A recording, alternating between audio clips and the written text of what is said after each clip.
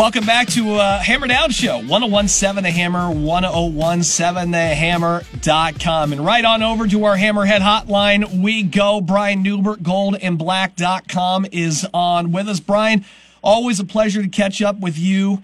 A rough weekend, I know, for the fans. But, you said something last time we had you on. These are, coaches are people, players are kids. You didn't have to gamble that money on the game. Remember that everybody's human, but it's a tough pill to swallow all around, man. In the aftermath of that loss to St. Peter's, what was it like talking with players and coaches? Different, because the open locker room doesn't exist anymore, or didn't exist this year in the NCAA tournament. That's typically where you kind of see the human side of these things. So we had a very different perspective to the end of the game. But, to be honest with you, I probably shouldn't say this publicly, but from the players, I think this has been a really exhausting season, and I think this season hasn't, my personal sense, I could be wrong, was this season wasn't as much fun as it probably should be for young people playing college basketball. I think a lot went into that. I think, the burden of expectation, the Armageddon that came with every loss, and I don't want to say relief, but obviously disappointment. But when, I think it was a long season for a lot of people, and obviously a very disappointing end. Even if this was an exhausting season for Purdue, they wanted to do a lot more than they did. I think, people probably understand, people within the program probably understand that this team was so close to so much, and, contrary to the way people might think sometimes, is the players and coaches want it even more than fans do. It's not like they're not, trying. It's not like they're not disappointed when stuff goes sideways, the way some things went sideways for Purdue this season. At the end of the day, you won 29 games here. You were a better team than you were last year, with, two sophomores basically as your two best players, and you're sitting here looking at this as a disappointing season. That's something that's, got to be really hard to swallow. But I think this was, something that's going to take time for them to process a little bit. But in the meantime, I think, these guys have kind of earned a deep breath and a little bit of an escape from it all for a little bit. Talking with Brian Neubert here on our Hammerhead hotline. It's hard. You go back, you look at the box score. I talk to a lot of fans, like in the airport and stuff, people in the sports book. Where do they hang? Where do they place the blame on the loss to? Is it players, coaches? I heard a lot of talk about the coaches and stuff. But Brian, all these games they lost this year have a couple of things in common. They score under 70 points, and they turn the ball over, basically 12 or more times in each one of those losses. To me, it's not rocket science. They had to do two things there, and they failed to do it, and that's why they didn't get another game on Sunday. Yeah, but those two things are connected. Those aren't two different things. If Purdue doesn't turn the ball over as much as Purdue turned the ball over, it would have scored more points, and the opponent would have scored fewer points, and consequently, you would have won those games. Anybody who was shocked, by the outcome or how it went down against St. Peter's, I don't know how close they were watching all season, because what you saw against St. Peter's was what you saw from Purdue all season long when they struggled. They turned the ball over too much. They didn't value possessions. They weren't good enough defensively, albeit they were better the last 6 weeks of the season. They didn't defend at a level where you could make up for that kind of thing. It really, really exposed you to situations where if you weren't peak efficiency on the interior, where all of your matchup advantage or so many of your matchup advantages lied, or, from 3-point range, you were in big trouble. And it was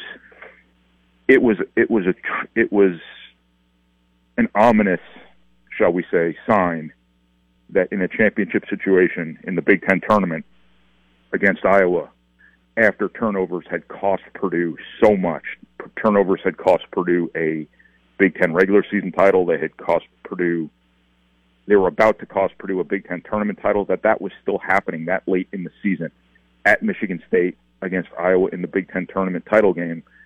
That was a really ominous sign headed into the NCAA tournament, and a reminder that, Purdue's demons could come out at any time and end their season in any situation, and that is precisely what happened, because those 15 turnovers were the difference in the game, and there is no second difference in the game, because if you turn the ball over 7 or 8 times, your struggles to make threes after halftime don't matter all that much. Jaden Ivey not playing well in what'll be his last game at Purdue doesn't matter as much. Now, obviously, had there been less turnovers, Jaden Ivey would have played better, because that was part of his body of work in that game. But this team just never got down the little things in a consistent manner, taking care of the basketball, defending, loose balls, things like that. Had this team been a little more Purdue-like, I know that sounds really weird to say, that's the difference between 29 wins and 33, 34, 35, and a bunch of championships to show for it. All right, let's take a look at the future here. As they're going to lose a few guys, obviously, plus Jaden Ivey. We get the news that Isaiah is going to hit the portal. Sasha says he's not coming back. What does the future of this team look like? Who becomes that leader next year as well? That's a good question. I think your first question is whether or not Zach Edey comes back. I'd be very surprised if he left, but you never know. I'm sure he's going to go through the NBA process. He's going to go to those workouts. He'll do some things that'll impress some people. That being said, there's not a whole lot of first-round momentum there at the moment, and I think a lot would have to change for that to be the case.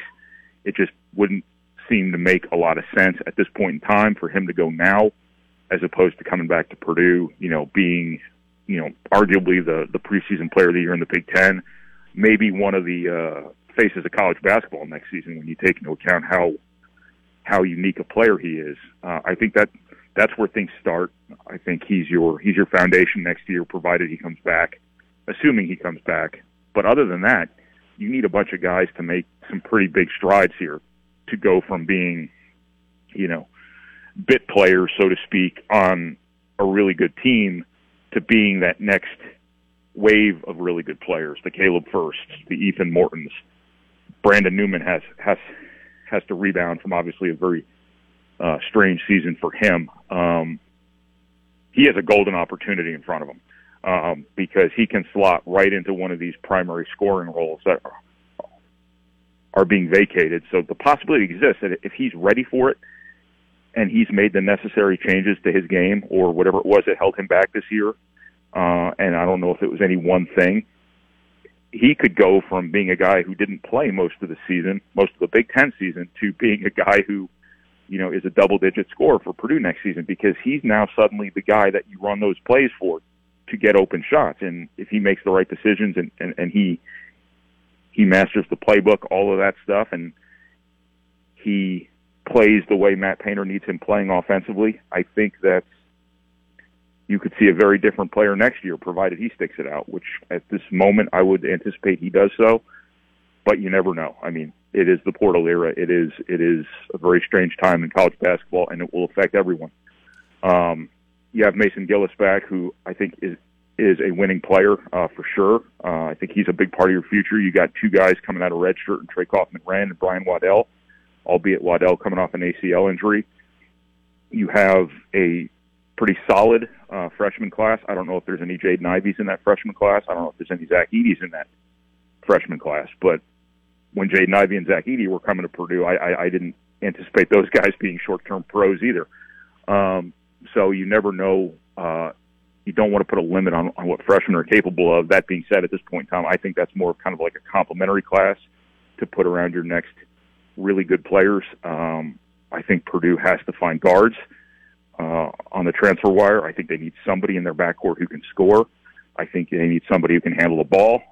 They need somebody preferably who can shoot, because all of a sudden your shooting has taken a big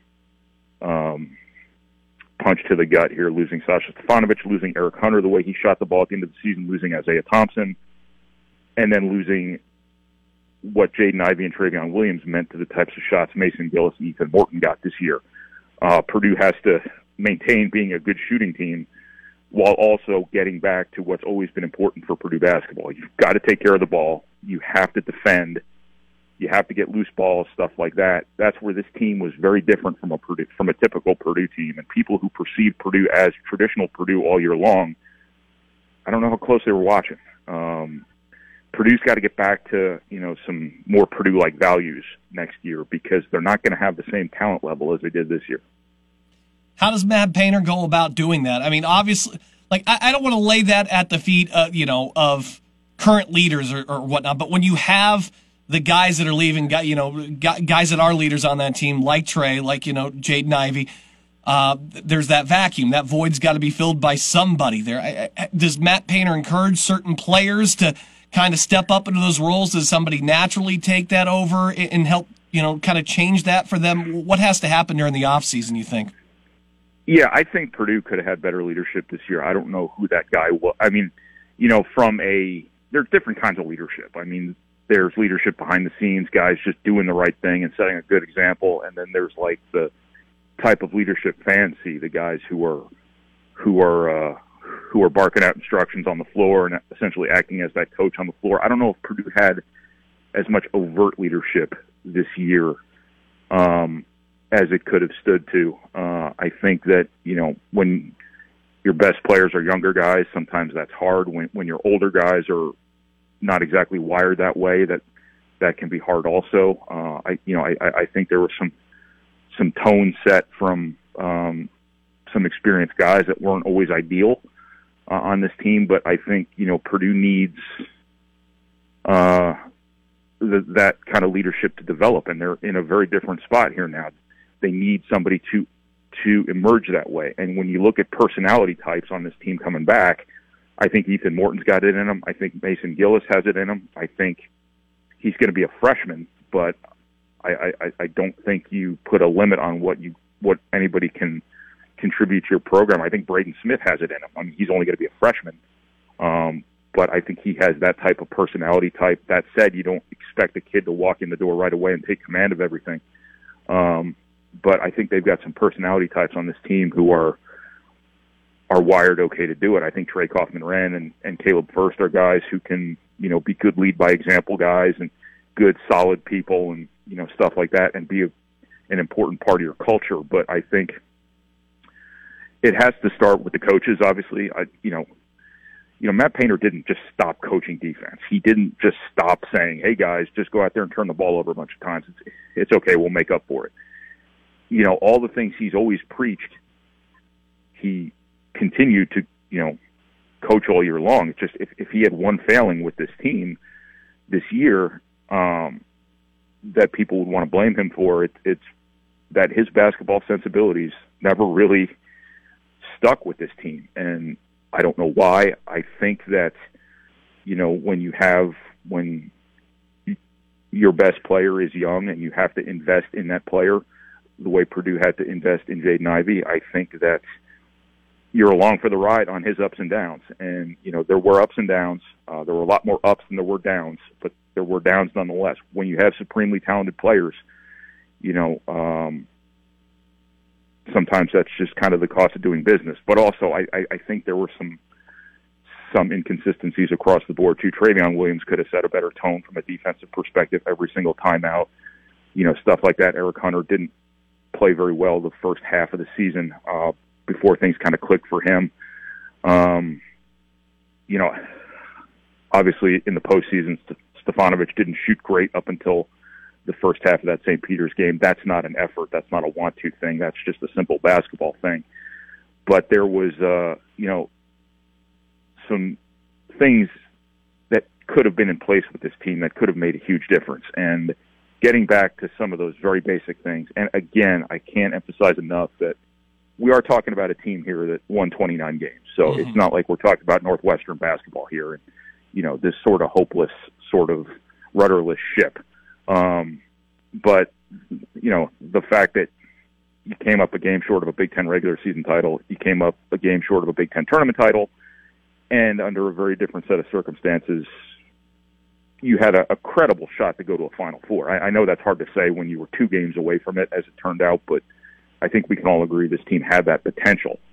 It just never closed that gap between its potential and what it needed to do to realize that potential and be a truly elite and complete team. That rhymes. That was really clever of me, wasn't it? Jackie Childs there. Put it on a T-shirt there, Brian Newbert. Again, you got to list him on the Golden Black Radio. I believe there's some rhyming occasionally on there as well. But he does a great job on that. What are you going to be doing all summer? You're just basically hopping in and out of gyms all summer, watching more hoops and stuff, right? Yeah, right now I'm just trying to get out of this dog food aisle in Meijer. But yeah, no, I'll do a bunch of off-season stuff, kind of looking ahead, kind of looking back. I've already started doing that, but I'll cover recruiting, obviously, like I always do this summer. It's tough because Purdue doesn't have, many scholarships to offer, and they have to, kind of first and foremost, they have to add to next season's roster this spring, through the portal. I can tell you, covering the transfer portal sucks, but that's my problem, not yours. But Purdue has to go get somebody who can make them better next year. I mean, it's a critical need this year. You have right now the only, point guard category player on Purdue's roster is Braden Smith, and he's a freshman. And you have to get somebody who can handle the ball. You have to get somebody who can get you into offense. You have to get somebody who can guard the one. That's your starting point from a defensive perspective. You got to find somebody who can score. There's just a lot Purdue needs next year. So looking ahead to 2023 and all that stuff, that has to take a back seat to what Purdue is recruiting right this second. Brian Newbert, goldenblack.com. Tell you what, does a tremendous job with all this stuff. Make sure you check out the site. We have plenty of great free stuff. The subscription's also great as well. I encourage you to take a look at it. Brian, always a pleasure, my friend. Get out of the dog food aisle, all right? $24.99 for a bag of pedigree big dog food. Sounds like dinner to me. You got it all set. Good luck with that, all right, buddy? I don't have a dog, but that sounds pretty good. Take care, bud. Right. See you, man. Oh, always great. Stay tuned. Coming back here, we'll discuss more of that St. Peter's loss and more coming up next year on the Hammer Down Show on 101.7 The Hammer and 101.7.